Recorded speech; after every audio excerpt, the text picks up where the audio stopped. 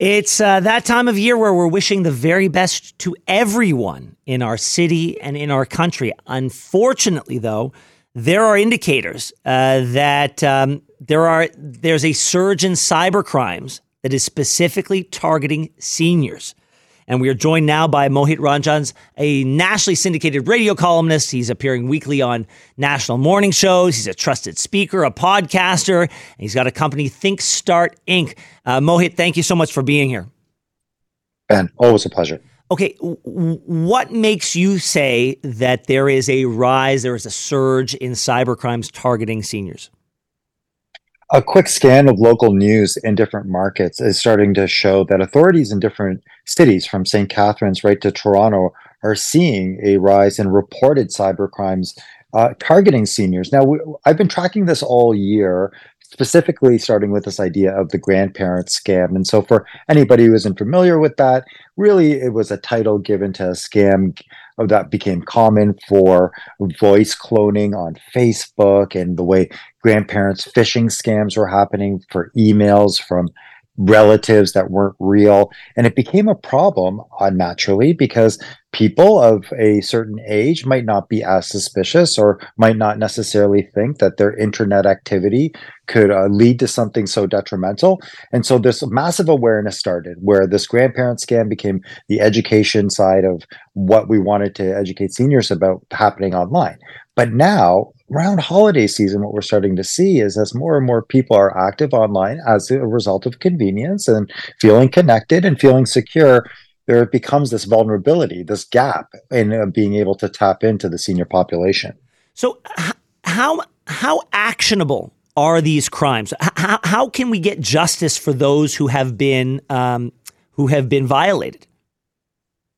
That's the biggest discrepancy in all of this. On one hand, you and I should be able to, if we know of somebody that needs this direction, you and I should be able to go to a Facebook website or a YouTube website or whatever and be able to deactivate and manage something. We could probably do that for most of our banking situations right now.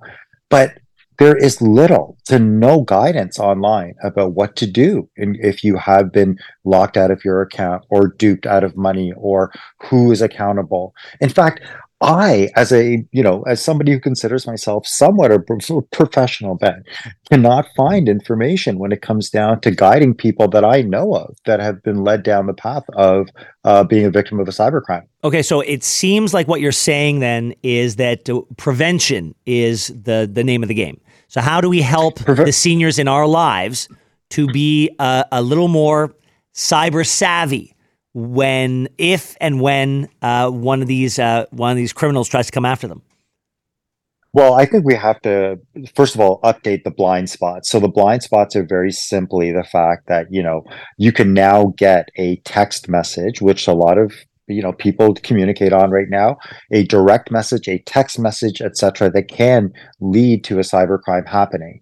You are not being refunded by the government. You should not be clicking on links even though you shopped at a company or you're a loyal customer or even a part of a loyalty program.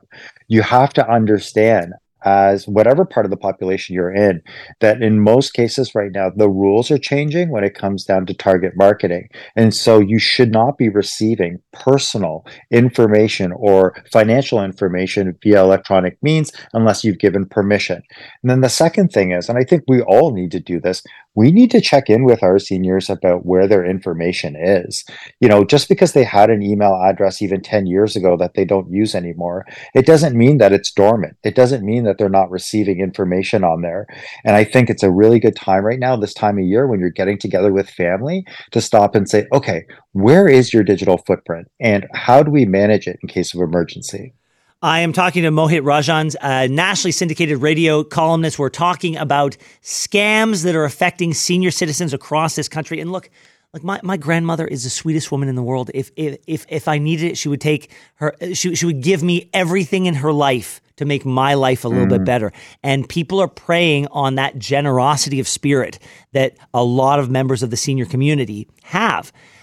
There's also what's this lottery scam, Mohit? Yeah, there's what's starting to happen now, and it's it's a little bit unfortunate. The idea is that there are there's this potential now. Okay, let's just put it this way.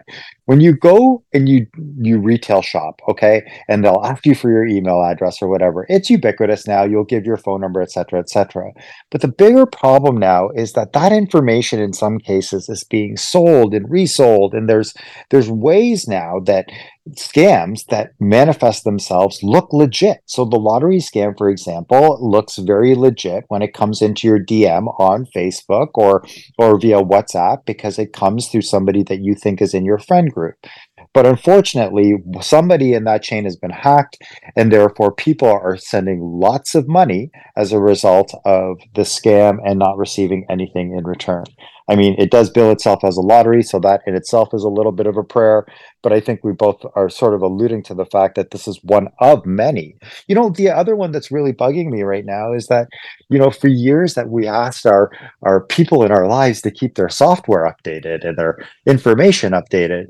Then yesterday, I went and I realized that one of the websites that I frequent, the password was compromised. When I went and I looked, I realized there were 40 of those warnings in my spam email. How am I supposed to keep track of that and let alone keep everybody else in touch with it? Mohit, it seems to me there are three actors that we have to talk about. We've talked about the scammers. We've talked about the people who get scammed, the seniors. But there's also businesses that are being so that their public faces being absconded with by these scammers. How do businesses respond if their name and their likeness is being cloned or misused? Yeah, that's a great point, because I think sometimes we forget that there are people that utilize all of these platforms. So the three things that I would recommend to businesses are: A, even if you're not active on a platform that is popular on any form of social media, make sure you own your brand on it. So park it, keep it there, do whatever. If you find that somebody else is using it and it's done maliciously, you have to be able to protect it and talk to a professional about what your protections are. In some cases, people have built strong Canadian brands, and you don't want, some other place to sort of cyber jacket and reuse it. And the third thing is, if you have customers that have received spam email from something that looks suspicious, be courteous enough to notify your customer database that there is the suspicious email going around, and make sure it's from an authority, because I'm sure that your customers will appreciate it. Mohit Rajhans, thank you so much for joining us on this Christmas Eve, and I hope you have a lovely and wonderful and peaceful holiday season. Thank you so much for being here. You as well. Happy holidays.